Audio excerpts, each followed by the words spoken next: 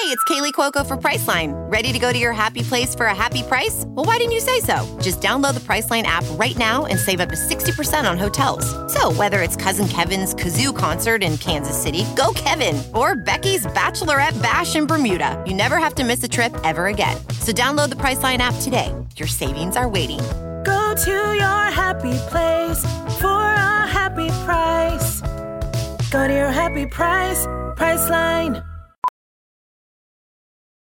Professional welder Shayna Ford used VR training developed by ForgeFX to hone her skills as a welder. The more time that you spend practicing it, that's what separates a good welder from a great welder. VR training can help students like Shayna repeatedly practice specific skills. Virtual reality definitely helps because the more muscle memory that you have, the smoother your weld is.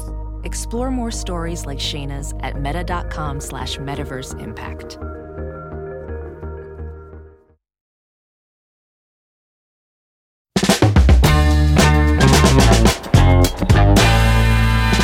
Good day, fungal associates. Welcome to Completely Arbitrary, the podcast about trees and other related topics. I'm one of your hosts. My name is Alex Croson. I'm another one of your hosts. My name is Casey Clapp. Good day to you, Alex. I see what you did there. Good day to you, Case. Yeah, we're talking about a tree from Southeast Asia today. Or down under, as I like to say. Is that offensive? To call Australia Southeast Asia? Yeah, like people sometimes refer to Portland as South Seattle. Oh, and, I'm sure it would make a certain group of people upset. Yeah, I'm sure. Sorry, everyone. You ever try to look at things that way, Alex? Like trying to imagine, I don't know. Like we've talked a little bit about continents, and I've been I don't like referring to 7 continents because Europe is very Eurocentric. They're acting like they're their own continent when really they're just an extension of Asia. I don't even think you can say an extension. Like it's all just. Right. Maybe if there's an isthmus, a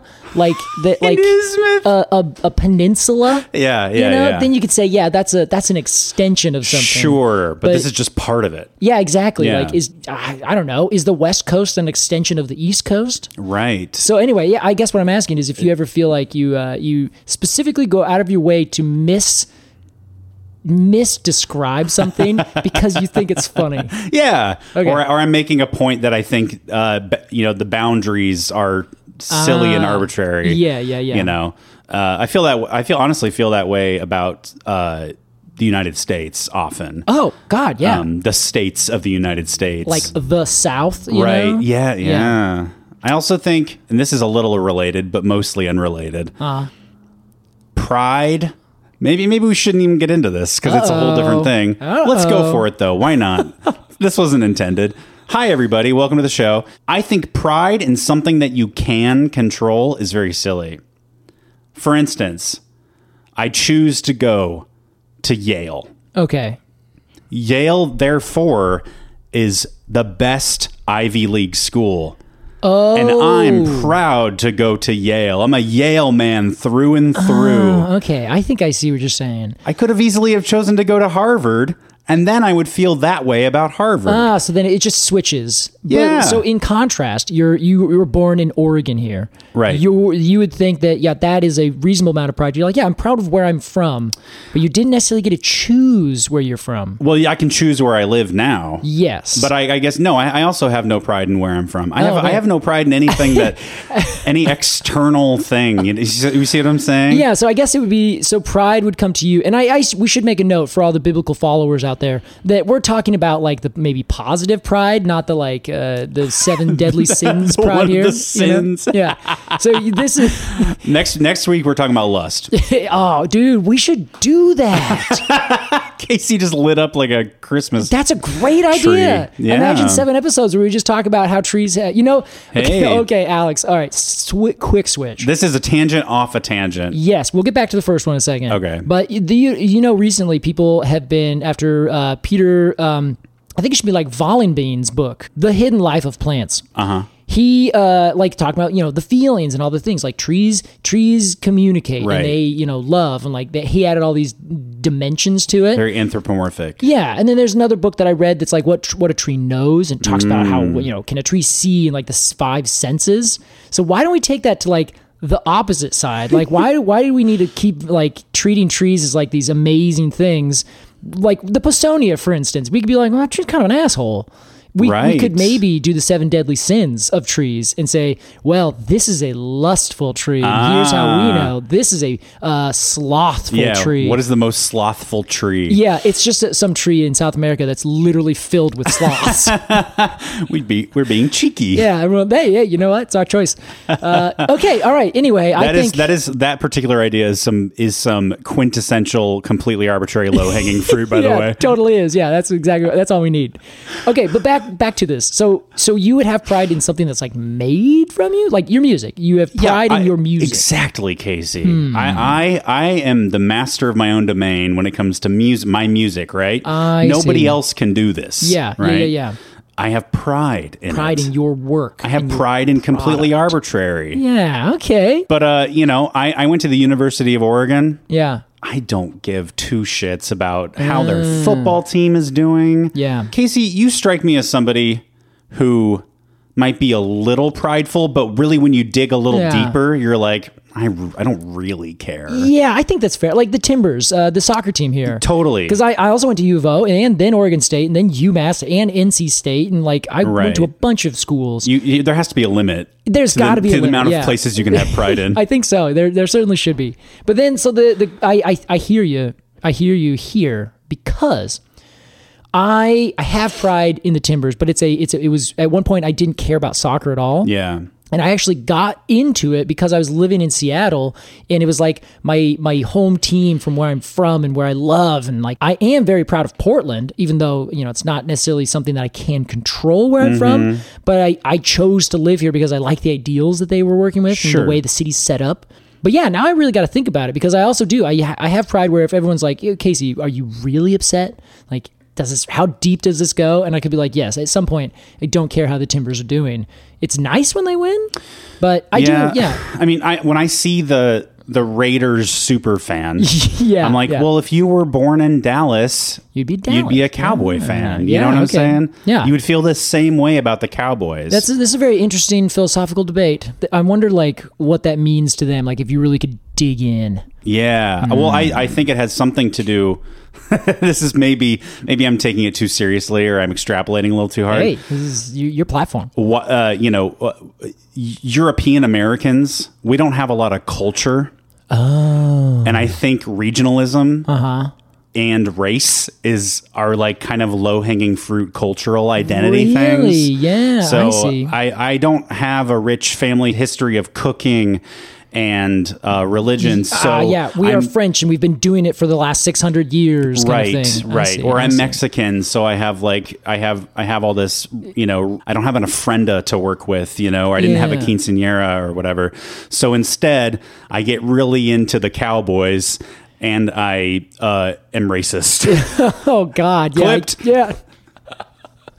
Well, this is a. Sorry, I chose Texas as my go-to. My bad. We love the Texans. Sure. Okay, yeah. Well, I think this is very curious. I think there's a lot here, and I'm very honestly, it makes me want to hear some other perspectives of people who do have intense pride like that. Yeah, of course. Well, I mean, because I don't think it's fair to just pass that off as well, because I think it's fair to actually give someone like, you are very prideful of that. Why is that? Yeah. Certain people, I'm sure, like me with Portland, I am very proud of this city, but also I'm not in some other ways. Oh yeah, there's plenty to be both proud of and not. Yeah. Also, I just want to say, this is my opinion. I know sometimes I say my opinions as if they're fact. Your cone is your own cone, Alex. Thank you. That's just how I say things. Yeah, that's very fair.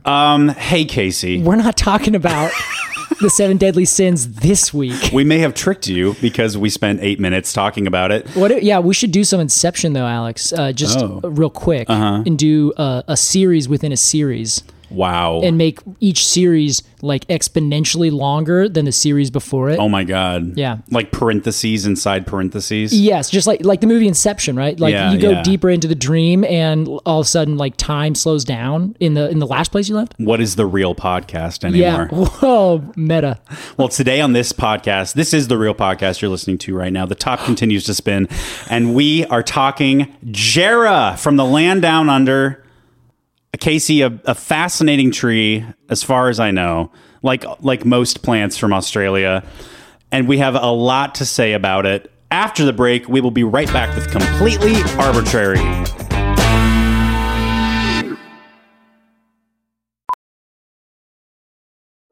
Welding instructor Alex DeClaire knows firsthand how VR training platforms like ForgeFX can help meet the demand for skilled workers. Anywhere you go look, there's going to be a shortage of welders. VR training can help welding students learn the skills they need to begin and advance in their career. The beauty of virtual reality is it simulates that exact muscle memory that they need. Explore more stories like Alex's at meta.com/metaverseimpact. As you write your life story, you're far from finished. Are you looking to close the book on your job? Maybe turn a page in your career? Be continued at the Georgetown University School of Continuing Studies. Our professional master's degrees and certificates are designed to meet you where you are and take you where you want to go. At Georgetown SCS, the learning never stops, and neither do you. Write your next chapter. Be continued at scs.georgetown.edu/podcast.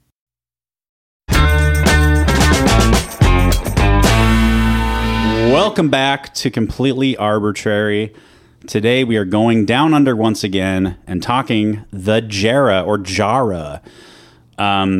Scientific name, Casey? The scientific name is Eucalyptus marginata. It's a eucalyptus, huh? It is a eucalyptus. You shouldn't be surprised by now, anyone in the world. Yeah. Every time you talk about, it's like the Douglas fir over here. The quintessential thing is you're on the west side of the Cascades and you point at a needle leaf tree and you just say that's a Douglas fir, like right. 60% of the time you're going to be right. I think if you go down to Australia and you point at a tree and you say that's a eucalyptus of some kind, you're probably going to be right. Well, see, I am glad that I feel like we've been talking about a lot of Australian trees lately, and yeah. I hope that everybody likes it. But I am glad that we don't just, whenever we talk about an Australian tree, it's not always a eucalyptus. Yeah, right? Yeah. We've talked about Bulbanksia. We've talked about Wollemi pine. Wollemi, that's right.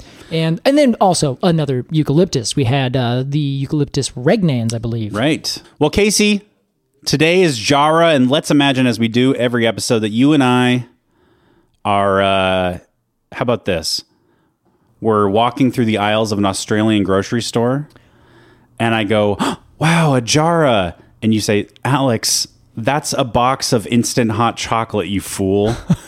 And I say, oh, right, sorry, I got confused because they're called the same thing. Jarrah? Yes, Casey.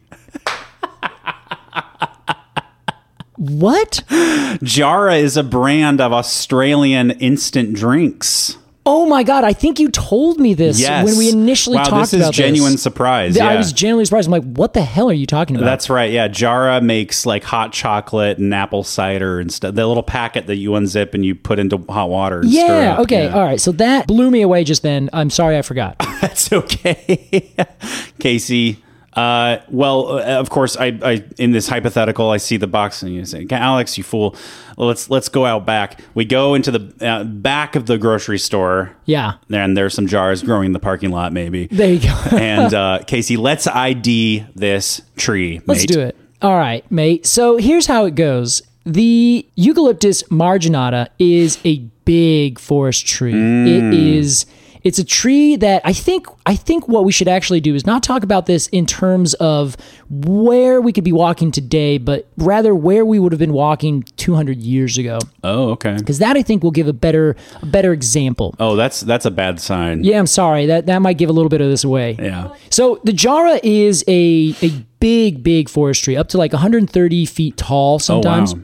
And it usually gets like upwards of 6 feet in diameter. Like it's one of those eucalyptus where whenever you see one, you're like, that is a tree. Yeah. It's not a kind of small wispy one. Some of other species grow down in California and they get massive. This is one of those big, massive trees. Okay. Now, it grows generally, I think one of the biggest ones in diameter is like 11, 12 feet. Like they can get pretty like comparably large to what a Douglas fir or a big conifer over here would get.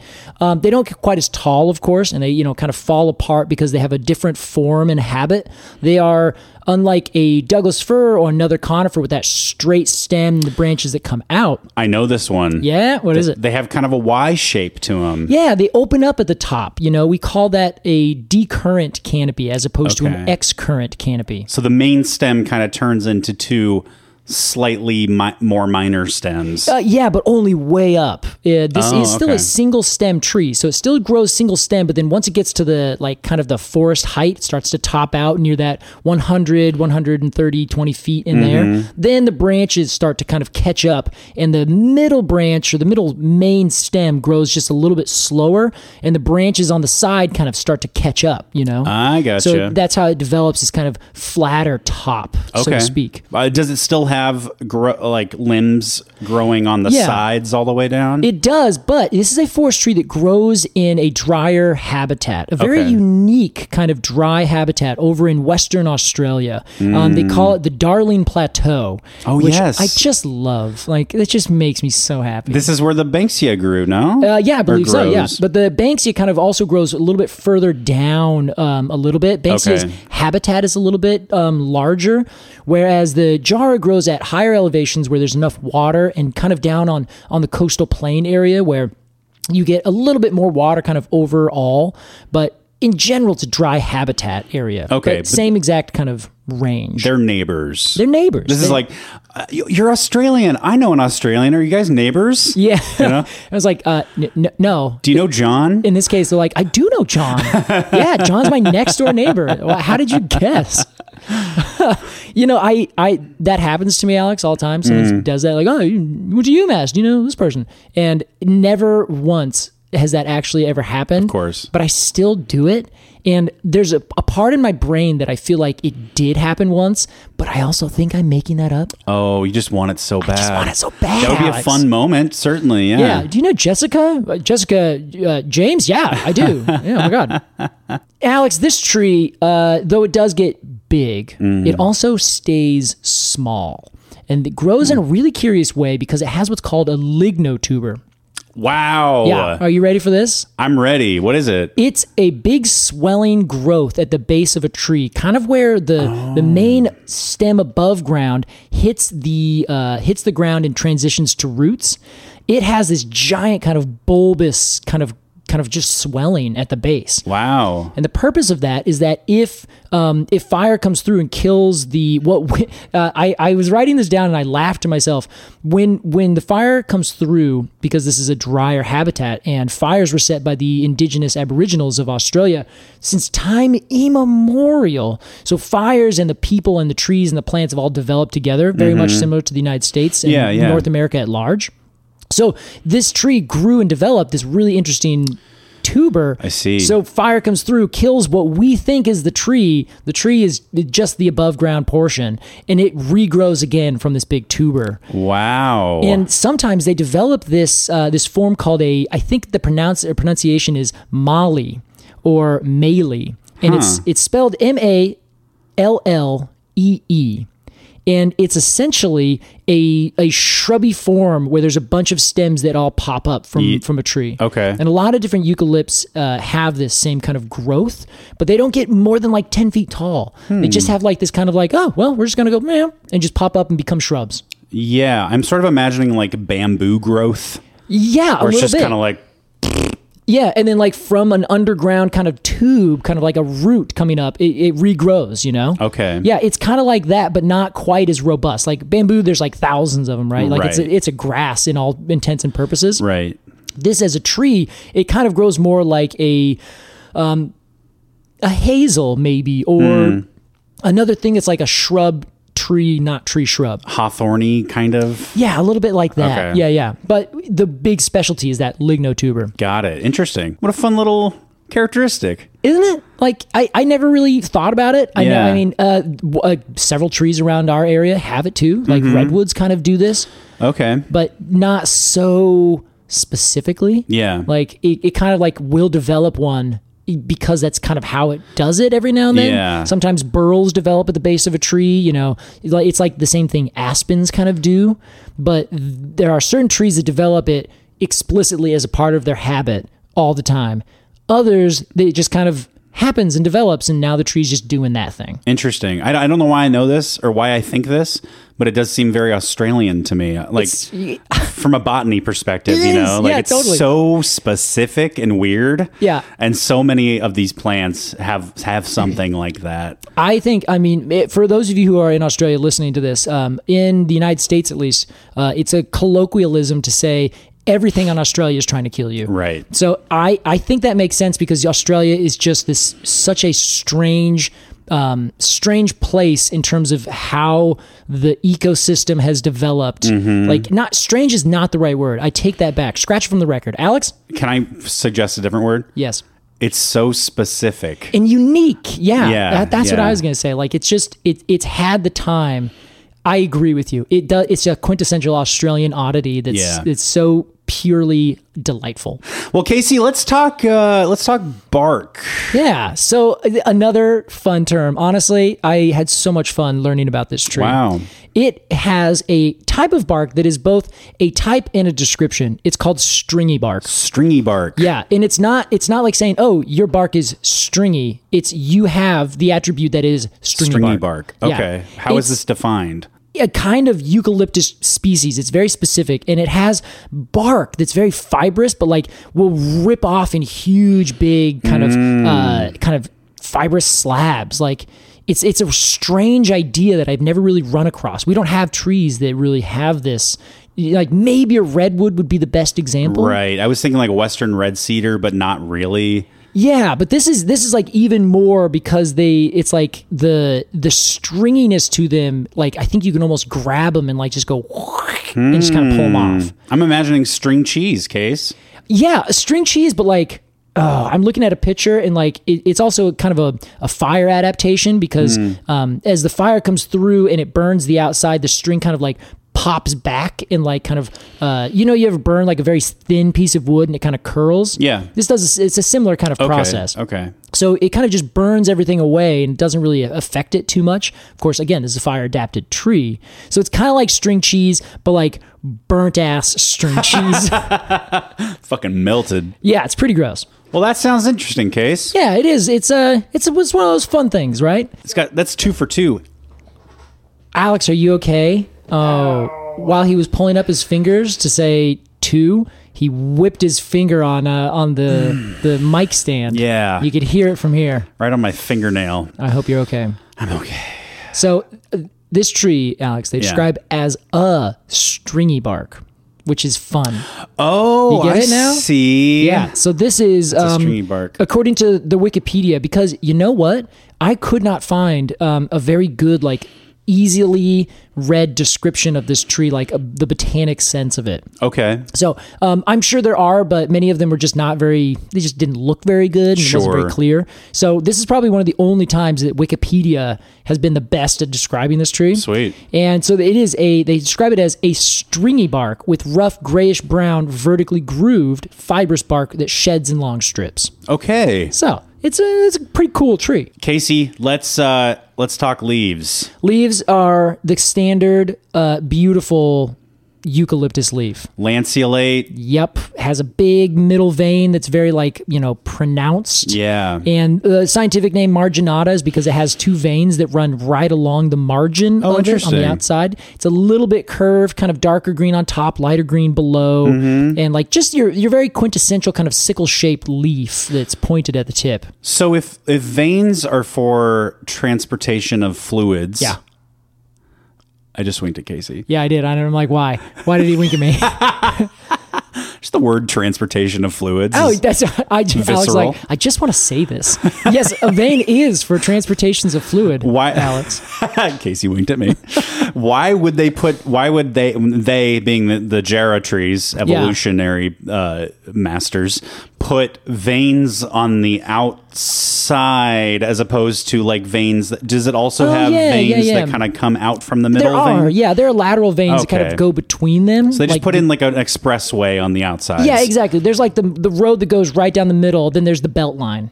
kind of thing. Yes, right. Exactly. That's what I think the best way to describe it. Interesting. And then, of course, the best part about this tree for a lot of things, especially bees and the people, because they have the honey afterwards, is the flower. It blooms every 2 years. Oh, wow. That was very surprising to me. I've never seen this in like such a, they said, 1, 2, 1, 2. Wow. Okay. Interesting. Yeah. So they have like very fragrant, described as starburst flowers, and they just pop open, and they have almost a spherical fruit at the end. That's kind of a little bit of a kind of a black capsule looking thing. Okay. Any deliciousness found in that? I don't think so. It just has seeds. They fall, and then the tree grows. Utility fruit? Yeah, utility fruit, but the flowers, the bark, the form, it's all stunning. Okay. Now, the real thing, Alex, is all below this. The thing that really makes it, that really tells you who this tree is, according to at least most of the people who came with saws, who are British, it's what's underneath that counts. And that's the wood, Alex. Oh, I was like, the roots? Oh, God. You're talking... like metaphysically? Laterally underneath. Yes, literally quite underneath. The bark and the flowers and the form and all that. Okay, yes, Casey. It's the wood. The wood. Well, what can you tell us about this wood? Oh, so I'm taking a lot from a bunch of different things, but one of the things, the book that really made me be like, I got to look further into this, it's called Around the World in 80 Trees, and either my mom or my sister got this for me a couple years ago for Christmas. I can't remember who got. They both gave me a bunch of books, but I can't remember which came from what. I got you. So they both get credit. Shout out to Mom and Sis. Yeah, love you guys. It's by Jonathan Drury and illustrations by Lucille Clerk, and we'll post it on the website.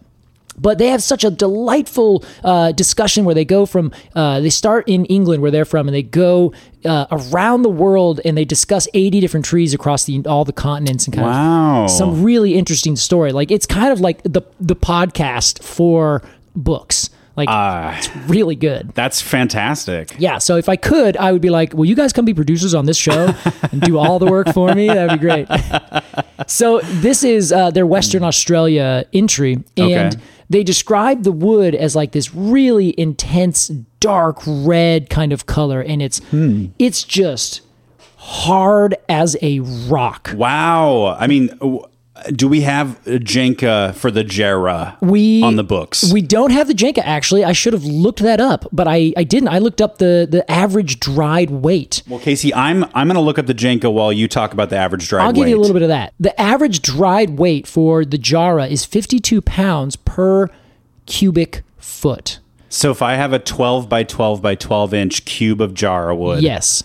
It weighs 52 pounds? Yes, while dried to, I think, 12% moisture. And dry should be lighter than fresh. Fresh, it's double that.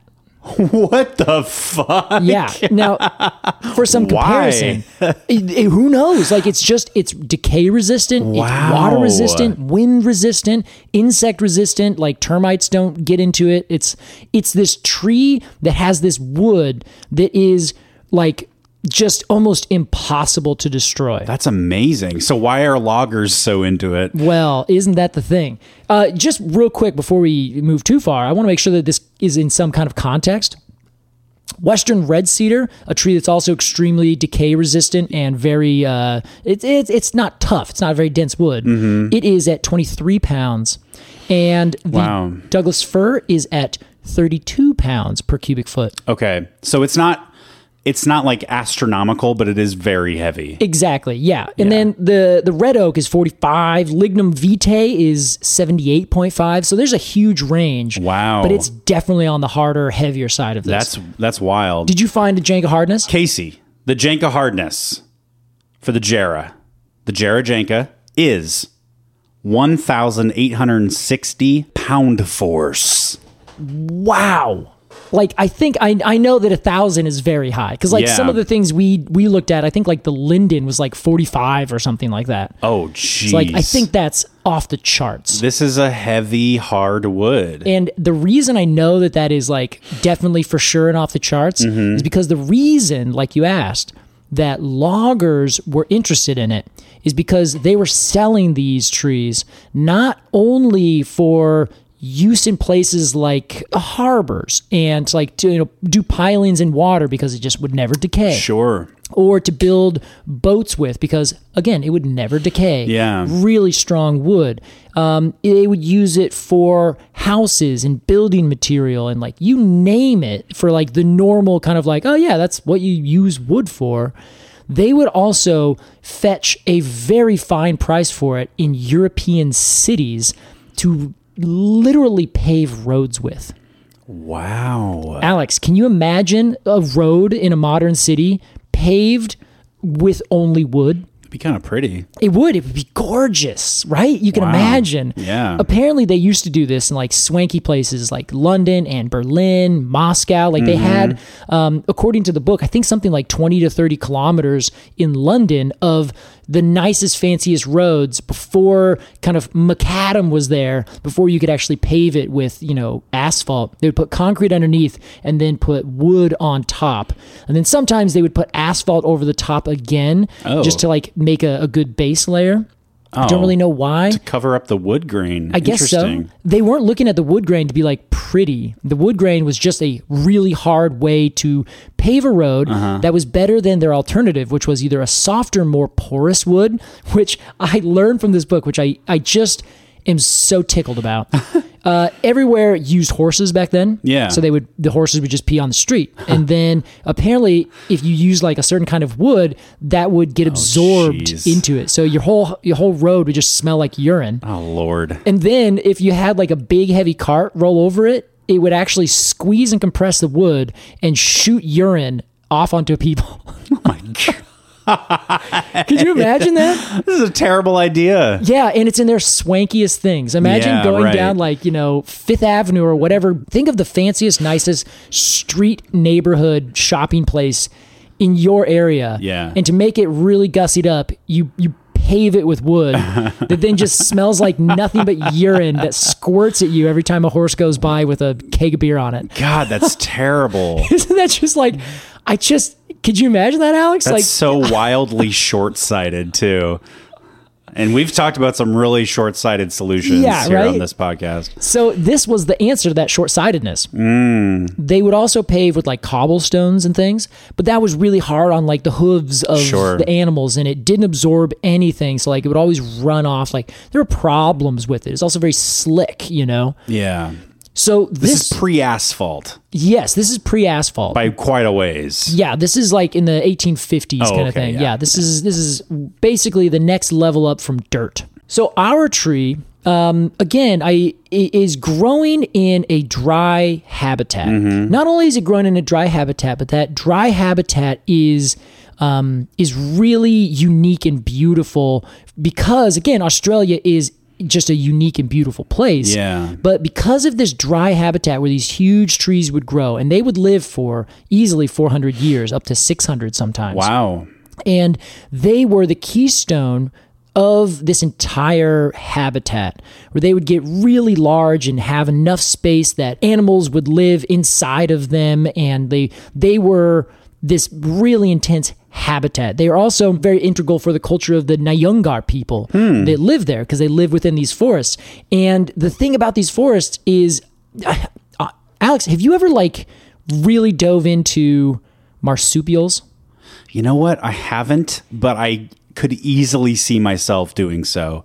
Marsupials are wild. Do yourself that favor sometime. Okay. It's a delight. Well, what have you found marsupial style about the Jarrah? They have the cutest names. They have names like the Numbat and Poturu, Quol, Quenda. These are animals that live in Jarrah? Yes. Yeah. Or they live in Jarrah forests, more particularly.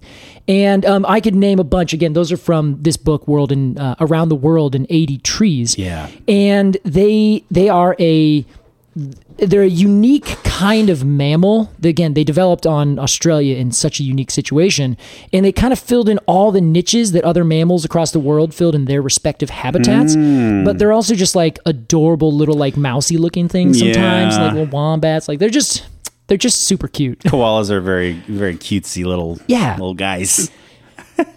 So this is like filled with this, special habitat, right? With these special animals and, people that have lived there for, 50,000 plus years. And then people show up from around the world and they find this tree that's growing here that has this amazing quality.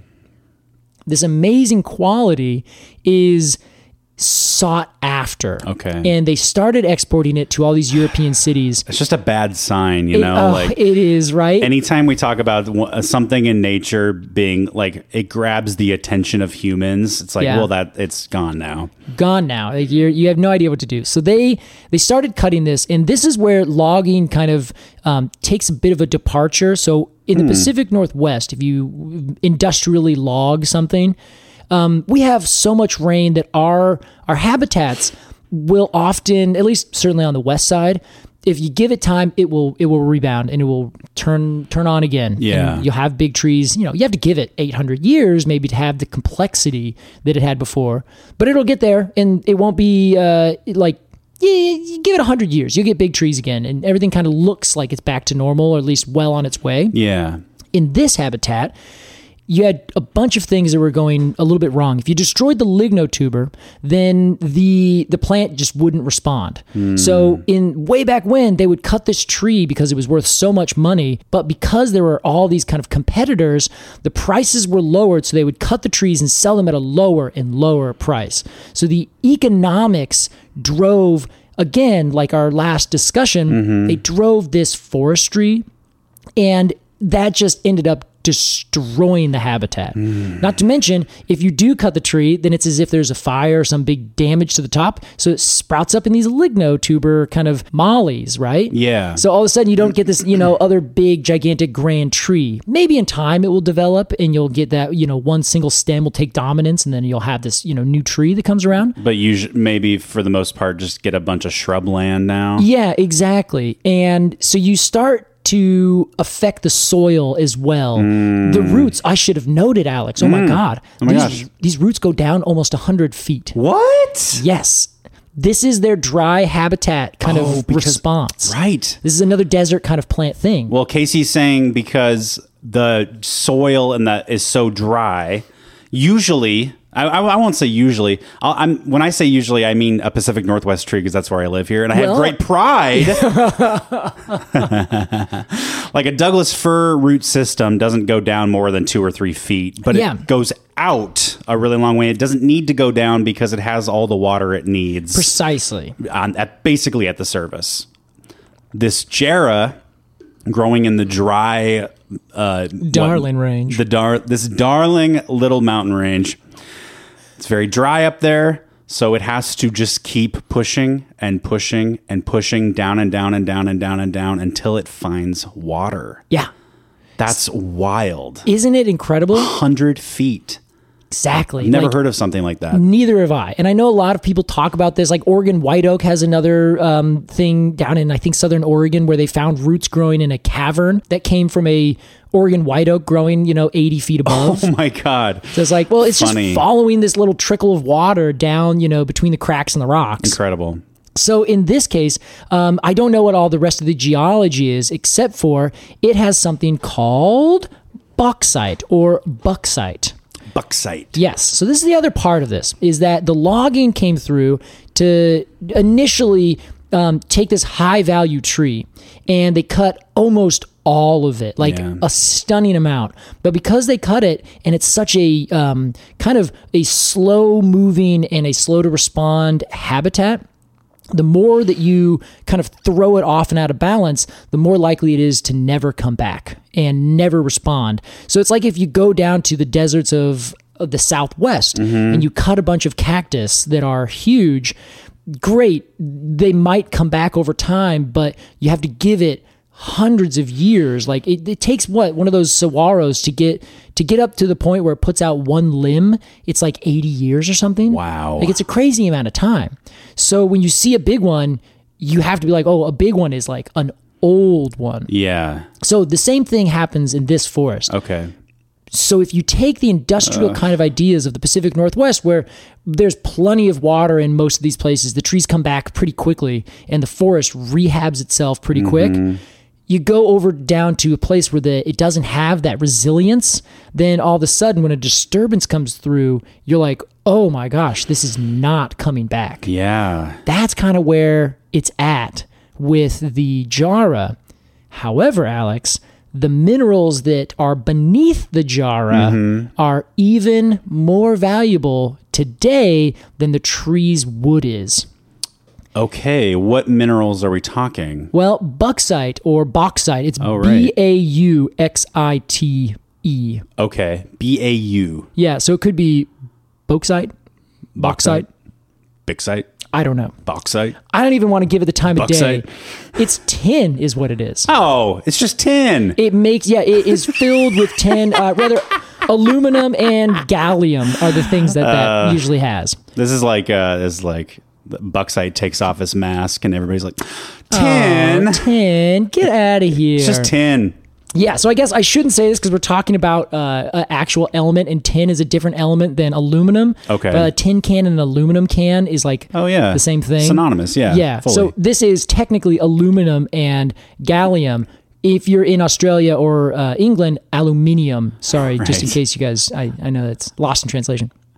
Okay, so what about this Bucksite? They're mining it like crazy. Oh, jeez. And Alcoa and another company down there have a lot of mining rights. And the government, way back when, they put in some practices to kind of say, whoa, we need to make this more sustainable and like be able to regrow these trees. And there's certain places where they have developed more of a plantation style. Okay. But the government has not continued to really protect these trees in this area because mining interests have been like, we're going to clear the forest because we want to take the minerals that are underneath the forest. I see. They've lost so much that I'm not even sure that you can go find like really like in the Pacific Northwest, we did the same thing. We cut so many of our trees. In the Midwest and the East, we've cut so many of the eastern white pines. Right.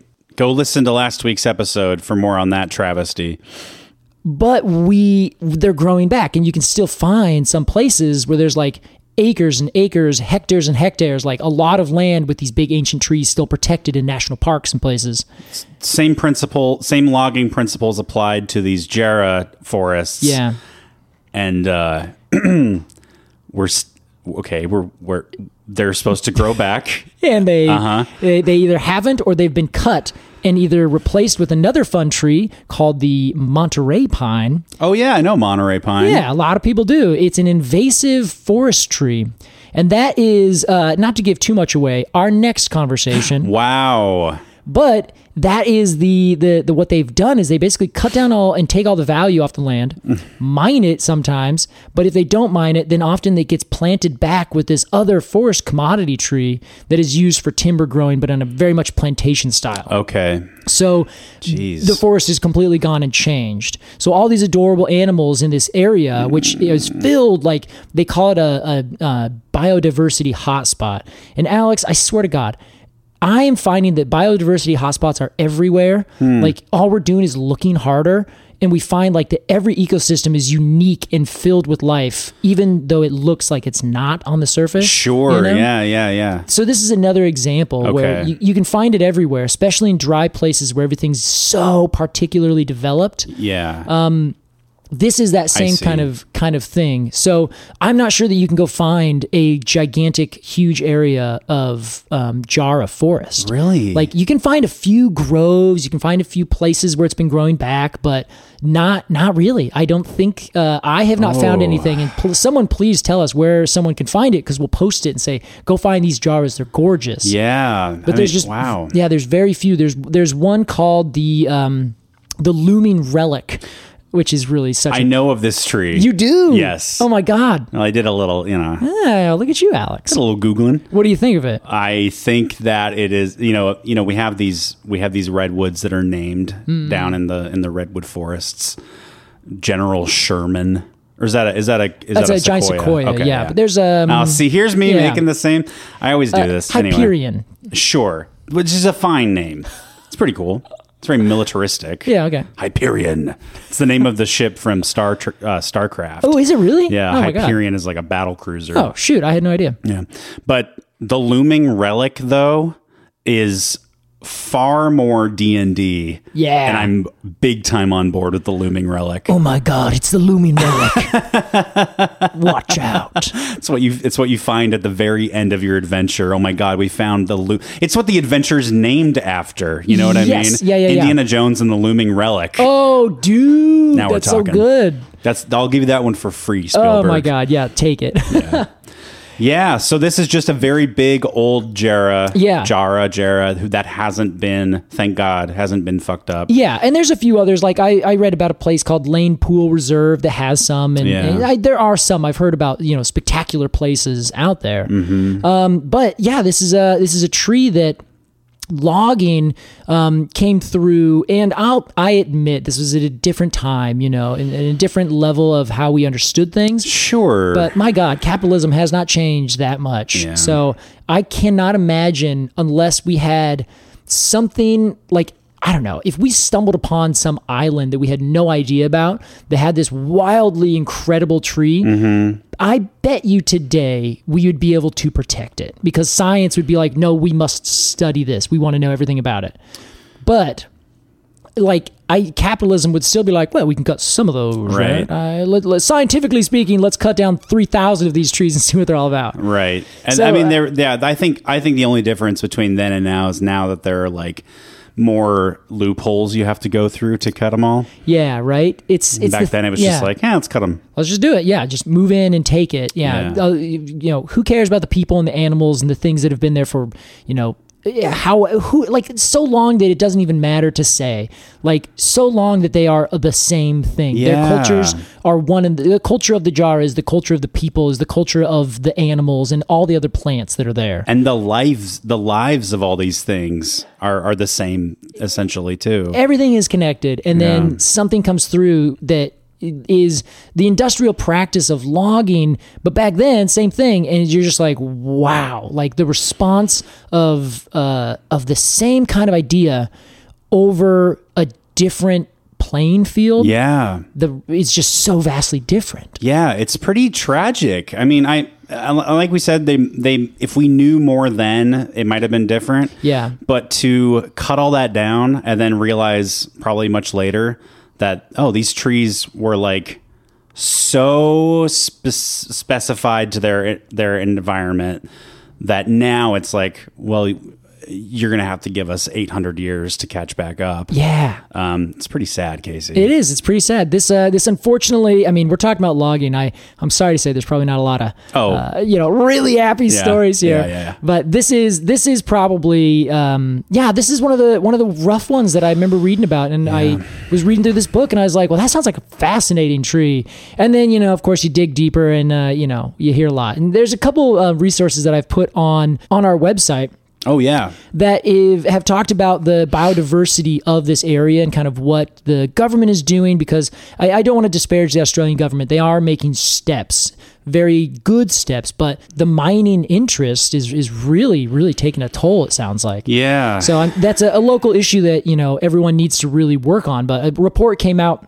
It's called 1,000 Cuts in 2020, and they've still been losing like a wild amount of forest between 2010 and 2020. Like the rate is still accelerating of deforestation. Yeah, even in the last 10 years in Australia. Yeah, of this specific kind of area. So, oh my gosh, there's strides to be made, but man, if you're down there in Australia, definitely keep the pressure on. Yeah, because these trees, though I'm sure there's plenty that are growing around that are 100 years old, 80, 60. It sounds like this ecosystem is like on the verge of literally collapsing or transitioning to a completely different ecosystem, which is wild to think of. And then being so fragile. And I don't know if I want to say fragile. What's the word I'm looking for? Maybe like so specialized. Yeah. It's like kind of like, it gives me a little anxiety to think about them cutting all of them down, Yeah, totally. Because they're effectively not coming back. Effectively, yeah. Not certainly in our lifetimes, or the children, or the lifetimes of our children or their children. Right. Collectively, maybe if we stop now. Well, let's do it, Casey. Let's stop now. We got to send this episode to the Australian government and see if we can See if we have any poll. Yeah. Okay. Yeah. Please. If anyone knows the Prime Minister of Australia, connect us on Instagram or something. Or if anybody knows like their name or anything, I'll start there because I'm not sure. Well, Casey, that was our discussion of the Jarrah. Another tragic tale, but logging and these things often are. But the Jarrah story is not over. No. It deserves a golden cone score, and we will give it that after the break. We'll be right back with more Completely Arbitrary. I normally find bras to be so uncomfortable and constricting, but Skims has changed that. You know I love Skims underwear, so I finally tried their bras, and Skims has delivered again. Skims bras are worth the hype for the amazing shape and support they give, but what I wasn't expecting was how comfortable they are too. I've tried so many bras in the past, and the main issue that I have is that they weren't supportive enough, to the point where they felt slouchy. I love my Skims wireless form bra because it's so comfortable and supportive. The older I get, the more I care about actually being comfortable in what I wear every day. And with my wireless form bra, I no longer have to sacrifice my comfort for the support I need. Shop Skims bras at skims.com, now available in 62 sizes, 30A to 46H. Plus, get free shipping on all orders over $75. If you haven't yet, be sure to let them know we sent you. After you place your order, select podcast in the survey and select our show in the drop-down menu that follows.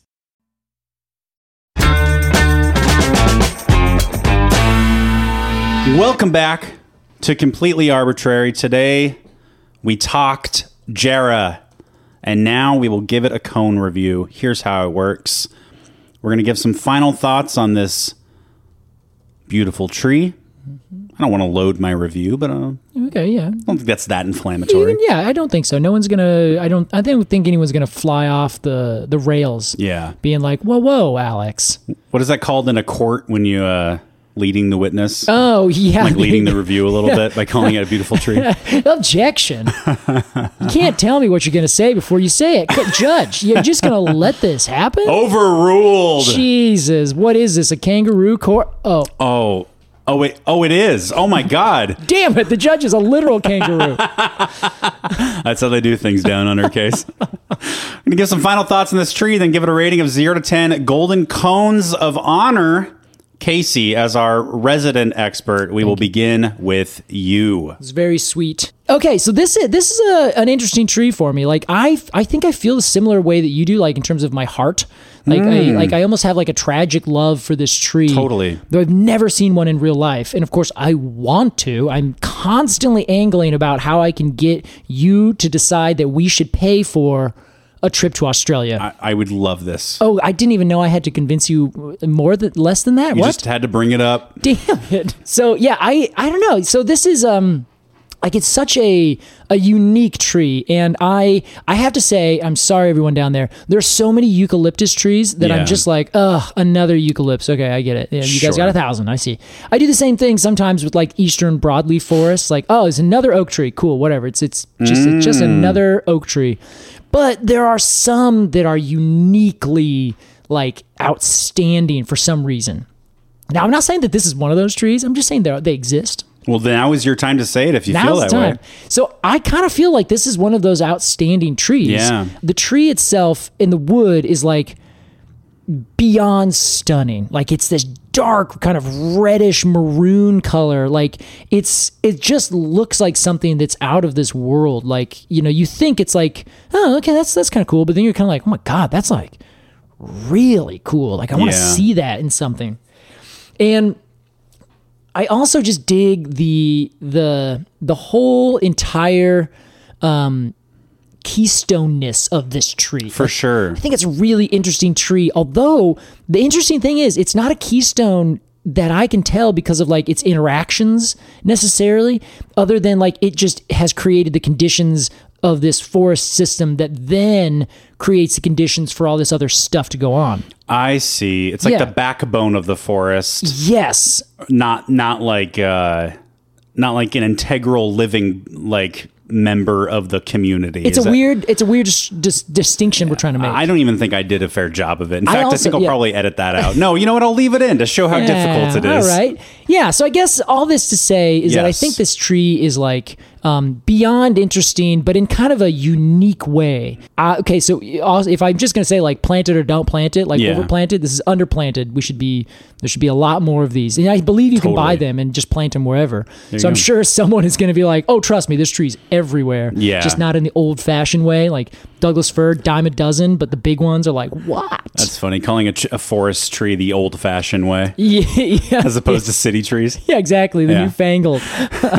So I'd say for an old fashioned and a newfangled tree, I want to give this an 8.1. Fantastic score. Straight up an amazing tree. Is it the tallest tree in the world? No.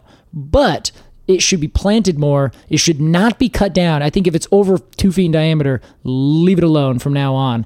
And just work really hard to redevelop this and kind of, I don't know, right the wrongs of history with not only the culture of the people that used to be there, that, you know, a lot of the way that works in our modern age is somewhat like, well, that ship has sailed. We just have to figure out how to move on from here. Yeah.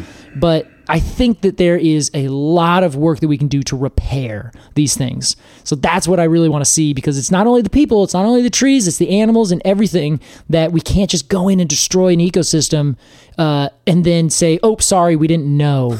We can't do that anymore. Totally, Casey. Yeah, so that's where I'm at. Very good, Case. 8.1, you said? 8.1. 8.1 golden Banksia cones of honor. That's right. Oh, wow. I'm just saying. You just threw that out there. Just a proposal. You hit me right in the face. Just a proposal. All right, Alex, what about you as a purveyor of beauty? Oh, wow. What do you think? Well, you're going to hate me, Case. Uh-oh. The, quote, beauty of this tree, the wood. Yeah. The sort of big standout, you know. We ended our ID section with the wood. Yeah, that is true. How often does that happen? I don't think it's ever happened, actually. There you go. I think it's fine. Oh. I'm not totally attracted to the wood. Okay. It's got this 90s kind of maroon red that I don't love, you know? Yeah, this is the Maroon 5 inspiration tree. It's the color that reminds me of like early 2000s kitchen floor renovation. What? I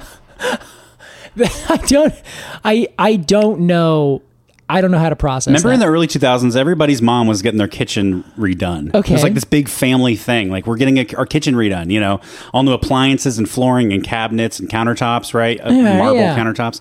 I feel like Jarrah color wood was big. All right. I think I know what you mean. Like kind of a very rich, woody, dark, but not like too dark. But pretty red, but too. Very red. Okay. Yeah. Yeah, I guess I know what you're talking about. That's sort of what it triggers in me, which is not great for it. Yeah, this is like, Jarrah, we're really sorry, but you remind us of your Home Depot remodels from the mid 2000s.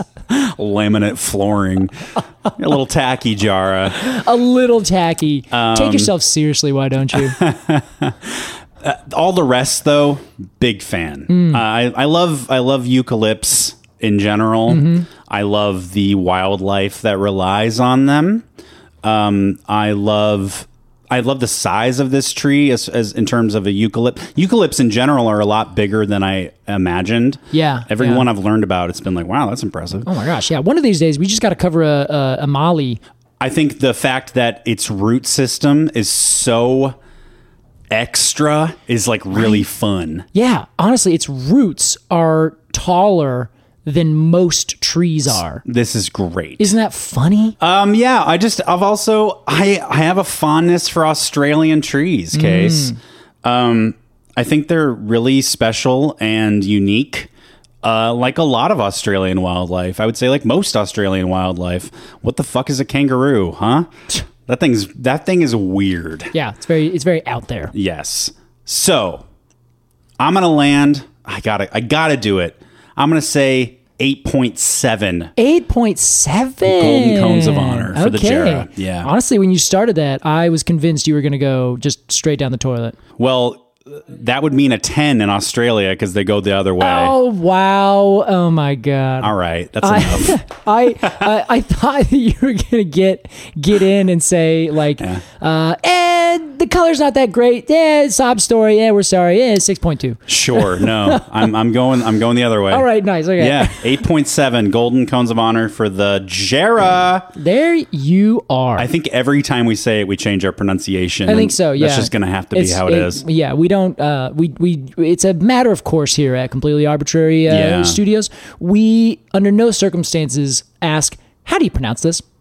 Yeah, it's just not. It's not really a part of our research. It's not really a thing we do. So, yeah. Well, Casey, speaking of things we do, that was our review of the Jarrah. Another thing we do is a game, and this one is brand new just for this episode. Exciting new game just for this episode. Wow. This one's called the Slang Game. The Slang Gang? The Slang Game. Oh, the Slang Gang. The Slang Game. Slang Game. Casey, here's how it works.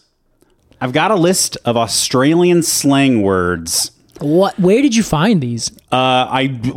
Google. Oh, okay. All right. From like the University of Victoria or something. Oh, okay. I thought for a second it makes me think of like Urban Dictionary, and I'm like, ooh, what? What are these slang terms, Alex? Australian specific sex positions. Let me loosen my tie here, because everyone should know whenever we record, we're in suit and tie. I've got a list of 5 Australian slang words, Casey. I'm going to read you the word. Okay. Without knowing what it means, we are going to postulate what this slang might be slang for if it was a scientific term.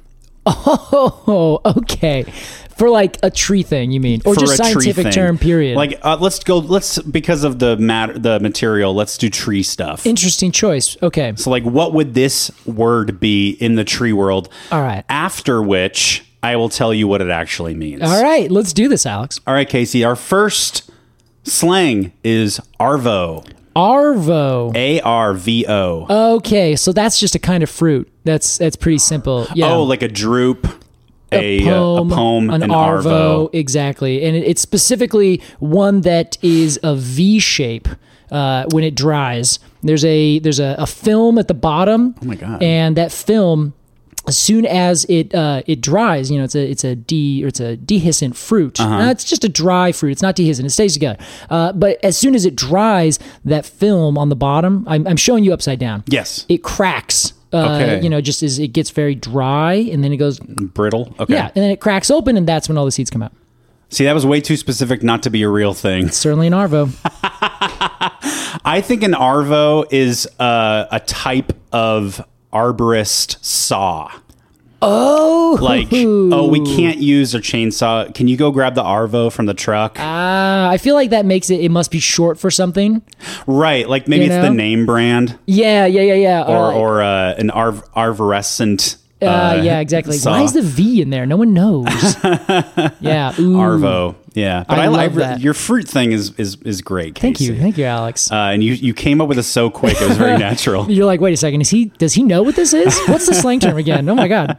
Well, Casey, arvo means afternoon. Oh, seriously? What are you doing this arvo? Oh my God. That's really? Although, arvo. I mean, I guess in an Australian accent, it might be more like avo, like arvo, like the R is a little softer. Oh, I see. Like a Boston R. Gotcha. You know? For avo. Yeah, avo. Casey, here's another great one. All right. Bludger. Bludger is the slang term. Yes. I think a bludger would be kind of like a burl. But that is filled with water. Ooh. So this tree is covered. The tree's base is covered in bludgers. I see. Yeah. They are sort of like camel's humps. Oh, I see. Okay. They're like water reserves. They fill with water, and then do they get bigger and smaller as they use the water? I think it's too woody to get bigger and smaller. But the level of water in that, it's kind of when you cut into it, it's sort of like a fibrous mash. So it's not like a tub of water. Yeah, like a water balloon. Like maybe baobabs, where like it's very there's like very spongy. Yeah, or like a cactus. Yeah, you know. Gotcha. Which I think is how that works. Kind of. Yeah. Pretty much. Yeah. Yeah, so I think it would just be like a big water, like a camel hump, a bludger. Yeah, there's a bunch of bludgers down there. But that's even bludger is slang for Yeah, this thing. You I know? see. Yeah, I like the idea for a bludger. That what I was thinking of. It's like a gall almost. Like it's an insect comes or a disease gets on a leaf, and it's like, oh yeah, there's this tree has bludgers all over it. Right. Like, why do we call it that? It's because it turns the leaf red, so it looks like they're covered in red drops. Wow. Of blood. Bludger. That's great, Case. Yeah. Oh man. Okay, I got to know what this is. I kind of want to guess. I feel like it's like a coffee. A coffee? Yeah. In the interesting. real slang term. Oh, give me a bludger. Yeah, give me bludger. 12-ounce bludger. Yeah. It is actually a lazy person. A lazy person. Get your Oh ass my off the God. couch, you bludger. That is so good. I love that. I gotta start using some of these terms. Yeah, I mean, I love Australian slang. Yeah, okay. I watch a lot of Kath and Kim, which is an Australian sitcom, and they are very slang heavy. It's a lot of fun. Yeah, you gotta translate half of it, I'm sure. Oh yeah, I love watching foreign TV and then like Googling what everything they say means. You're a strange guy, Alex. It's a lot of fun. All right, Case. Yeah, what's our next? DAG. D-A-G. D-A-G. Yes, this can also be used as an adjective, as in daggy. Oh. D-A-G-G-Y. All right. The first thing I think of is just a spike. Like, there's a zag right there. Like on an umbrella thorn. Yeah, an yeah. acacia, Honestly, I picture it as on specifically a stem. Like, Okay. like you look at a tree and you get a little too close, and you're like, oh, geez, there's a zag on that. Zag, Z-A-G. Dag. D as in oh dog. my God, dag. Yes, I still think the same thing. Okay. And they're like, oh, there's a bunch of dags on that tree. Yeah, that Like- tree's daggy. Yeah, exactly. Like, oh, that's a very daggy tree. Right. Yeah, I mean, I feel cool, Alex. What do you think? Dag. I think dag might be like a fruit, like almost like how a wasp pollinates and then like gives birth and dies inside a fig. Yes. Like a dag might be a fruit that has an insect living and dying in it. Oh, Like you could eat these, but they're all dags. Oh, I get Almost ya. like dud or like lemon. Like Yeah. these fruit are dags. Yeah, you don't want to eat those, but like those ones, those are good. Yeah. If you bite into one, it's like, oh my God, this fruit is daggy. That's horrifying. Okay, know? I like that. Okay, daggy. Yeah. All right. Well, Casey, dag is or daggy is an adjective that means kind of like unfashionable or untrendy or kind of tacky looking. oh, Like that outfit's really daggy. Like, oh, that's such a dag. Like, yeah, I don't know how you would maybe use it. as a noun. Maybe dag is the adjective. Oh, okay, also. yes. It's like, oh, that's so dag. so dag. Yeah. Ah, Maybe. okay. Yeah. I love that. We'll have to get consultation from our Australian listeners. But, yes, please send it over. but that's where they use a lot in Kath and Kim. Daggy. Okay. Bit daggy. Bit daggy. Ready for the next one, Case? I'm ready. Let's do it. Pash. P-A-S-H. Pash. Pash to me seems like a. Okay, what do you think it is? Let's see. Well, what do you think it is? Well, let's say it at the same time. I think it's a powdery where it's thing that comes off of a. We were saying the same thing, Alex. Why'd you stop? Pash. I think. Well, I heard what you were saying, and I actually quite like it. Oh, okay, As yeah. almost like a stomato bloom. Yeah, or like it's like something that is like emitted from a tree, like almost like a wound where there's like you can get, it's called bacterial flux, where it kind of goes and kind of sends out this kind of weird like substance that's kind of just generated by bacteria. Interesting. Kind of like weeps out of a tree. Like that liquid is called pash. Yeah, but I specifically imagine it being more like a dry powder. Okay. And being a light whitish kind of gray color. Wow, and you like get it on your clothes, and you don't even realize it. You get home, and you're like, "Oh my God, I've got pash all over me." Covered. Yeah, it comes out in the wash. But let me tell you, a little bit of context for this slang in real life. Yeah, there's a sub slang, pash rash. Oh. Okay, yeah. So I think this also works with yours. Yeah. Because this stuff could get on your skin, and later you've got hives. Yeah, pash rash. Oh God. I love it, Casey. Can I go with that too? Sure. I don't think you should though. Okay, I'll think of one. I think pash would be like in autumn, the leaves fall. Yeah. And they create kind of like this sludgy slippery kind of like decaying sludge, right? Oh, I got you. Yeah. So I would say that's pash. Yeah. It's very pash. The street's covered in pash. Don't go playing. The street's covered in pash. We got to wait till the street cleaners come. Yeah. The grass is good though. Yeah. Huh. Okay. Yeah. I like that. And then if you slip in that and you get it all over your skin, because it's like decaying matter, like you get kind of like a pash rash. Gross. Well, Casey. Yeah. This is a fun one. Okay. A pash. Here, I'll give you another slang, is a snog. Do you know what a snog is? God, no, I don't. It's British slang for what this is. A makeout session. Oh, jeez. You have a snog and you have a pash. Oh, you have a snog, you have a pash, you get a pash rash, you go to the doctor says your pash rash isn't going to go away. You should have checked before you had a nog with this person. A nog snog is where you drink a bunch of eggnog and then make out with your partner. It's you baby bird the nog into Jesus them, Christ. and then you snog afterwards. Casey, that's incredibly vile. So a pash rash is like, if you make out with somebody with like some stubble, okay, you kind of get like red around your... Gotcha. I was imagining like a hickey also. Oh, yeah, sure. Gross. I think it might also be that case. Oh, this is good fun. We got one more. Okay, let's do it. Grouse. Grouse. It's a kind of bird. Yes. Okay. But it also has slang connotations. Okay. Grouse.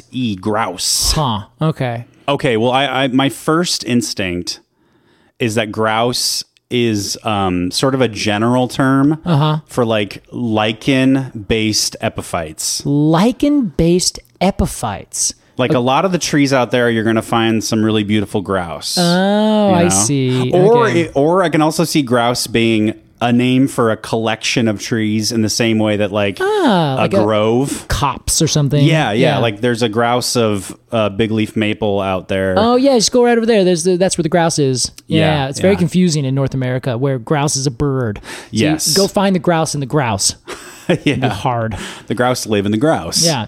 Duh. As they do. As a grouse is wont to live. Oh, shoot. Okay, what would this be for me? I say, so grouse. I'm going to go with an adjective. Okay. So one is being grousey.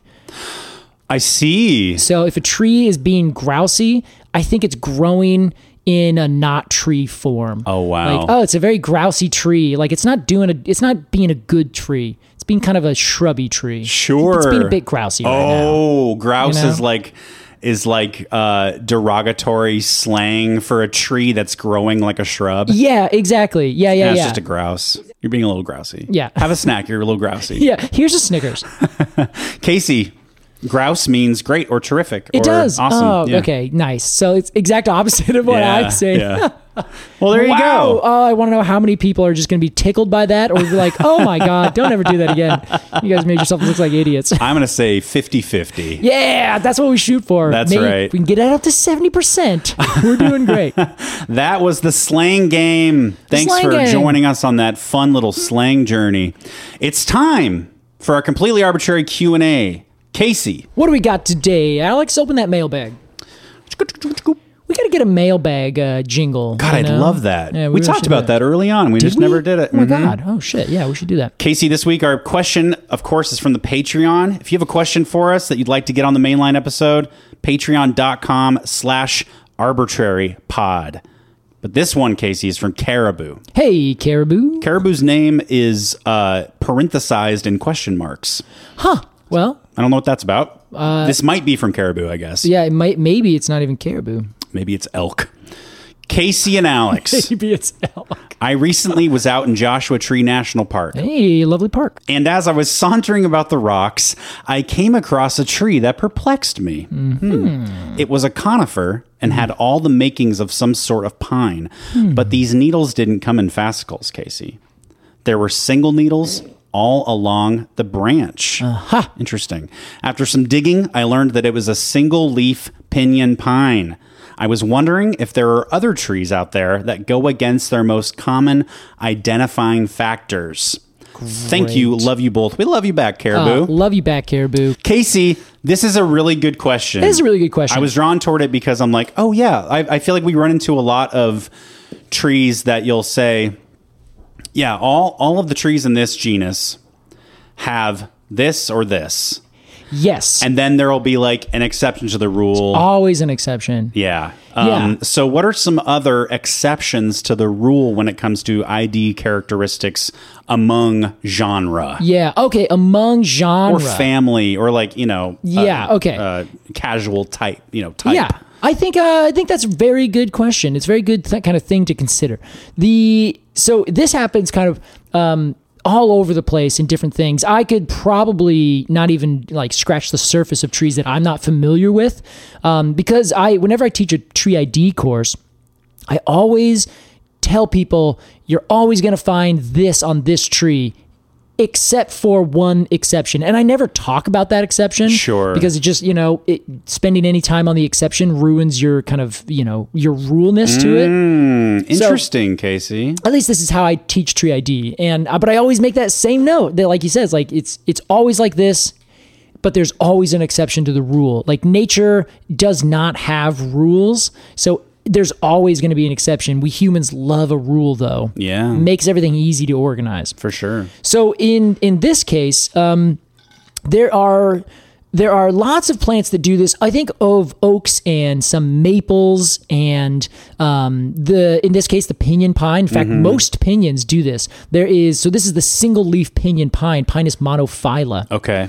And what's fun about Pinus monophylla is that it has just one needle.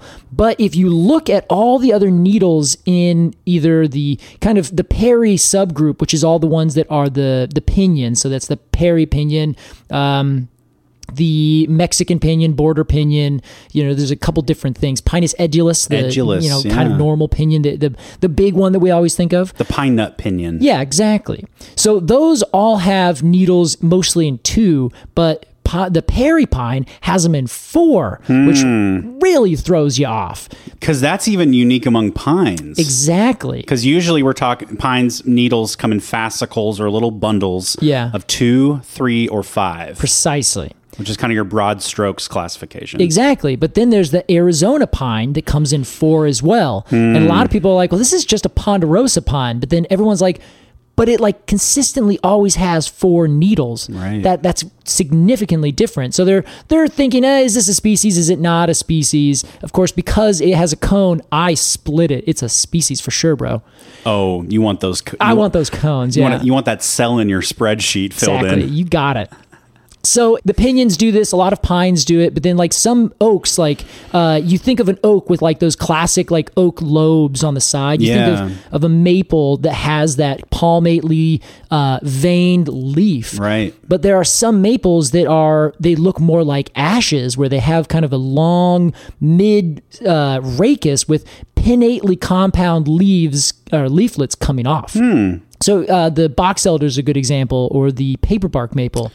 So it seems like these little one-off discrepancies can be found in a lot of different places in the tree world. Yeah, pretty much everywhere. I'm wondering also, what is it? The rose family flowers have, 5 of everything? Yeah, that's their mode. I wonder if anything in the rose family has like 6. Yeah, just for some reason. Yeah. I don't know. Yeah, we'd have to dive in, but I'm sure that we could find an example. Yeah. In identifying or classifying something, the rule is great because it helps you like say, okay, we've made this rule and we can like use that to define everything. Right.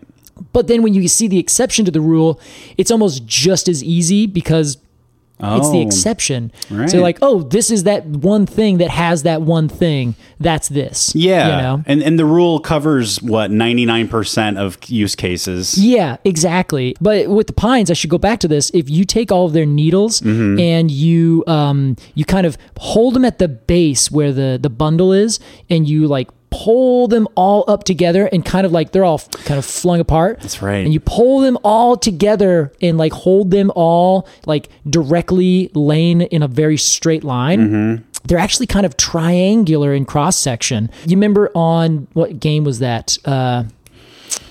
Board game? Yes. Trivial Pursuit. You had those little characters and you put in those little triangle slices. Little pieces of pie, Yeah, that's kind of like what the cross-section of what pines look like. Great visual representation. Yeah, so you put all those little cross-sections together and boom, you got yourself a full circle. Yeah. It's kind of what happens with this. So it's really that the single leaf pinion just has fused back together. Wow. Or never broke apart. Or never broke apart. Who knows? Yeah, Right. that's such a good question. Yeah. It actually is so common that it's upsetting. Thanks, Caribou, for your question. If you've got a question for us, as I said, go ahead and join the Patreon, patreon.com/arbitrarypod. If you're new to us or new to the idea of Patreon, it is a subscription service like a Netflix or like a Hulu or like an Amazon Prime, but your money doesn't go to a mega corporation. It goes to Casey and I, and you get bonus material, bonus episodes. You can even join the Cone of the Month Club, which is our favorite tier, for $10 a month, and get a unique die-cut cone sticker, conifer cone sticker, illustrated by an independent artist every month, a different independent artist, a bunch of different styles, a bunch of different species. We get them printed on stickers here in Portland. We send them to you in the mailbox. That's right. A little info card that tells you about that species. It's really fun. We have a lot of people telling us it's something they look forward to every month. And I look forward to it every month. Hey, I mean, how many things in life are like that, Casey? Yeah, that's a good point, Alex. You know? Yeah, really well done. Above that is Arbitrary Plus, our live stream tier. I just streamed 2 days ago the game Terra Nil, which is a habitat restoration game. Casey and I also have one live stream a month, and then you get one game stream with me. Yep. If you can't make any of them, so you think, oh, what's the point of joining? They're all on demand on our Patreon page. You can go back and watch any of them. We've had some really great talks, and we will continue to have many great talks in the future. Yes, we sure will. Above that, you could, of course, join Generous Admission, which you just want to give as much as you can and support the show. We're absolutely grateful for all of that. But anyway, you want to interact with us, we are so happy for. So you can follow us on Instagram. You can jump on the Patreon at whatever level you feel best. You can send us an email. Or you know what? You can just give us a listen and tell your friends. That's right. And we also, Casey, we even have a Facebook now that we upkeep regularly. That's right. You can find us on YouTube. Man, we've made strides. By we, I mean Alex. I've been trying to write things, and Alex is like, I will put us on the internet everywhere. Well, we'll see if it works. Yeah, we'll see if it works. Anyway, we are wherever you are, and we would love to share that space. I love that, Case. And I love you for listening. Please marry me. We both love you. We really want to take this to the next level. So please. By the next level, we mean the Cone of the Month Club. Yeah, we do. That's Some what people we call it a tier. We call it a level. We call it a level. It's a bit inside. Thank you so much for listening to this episode of Completely Arbitrary. Casey and I, from Casey Clapp, I'm Alex Croson. We will see you next time. And for Alex Croson, I'm Completely Arbitrary. Bye-bye.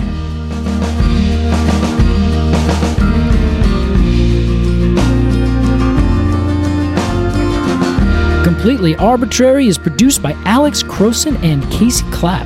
Our artwork is by Jillian Barthold, and our music is by Aves and the Mini Vandals. And you can support the podcast at patreon.com/arbitrarypod. And find additional readings at completelyarbitrary.com. Thanks for listening.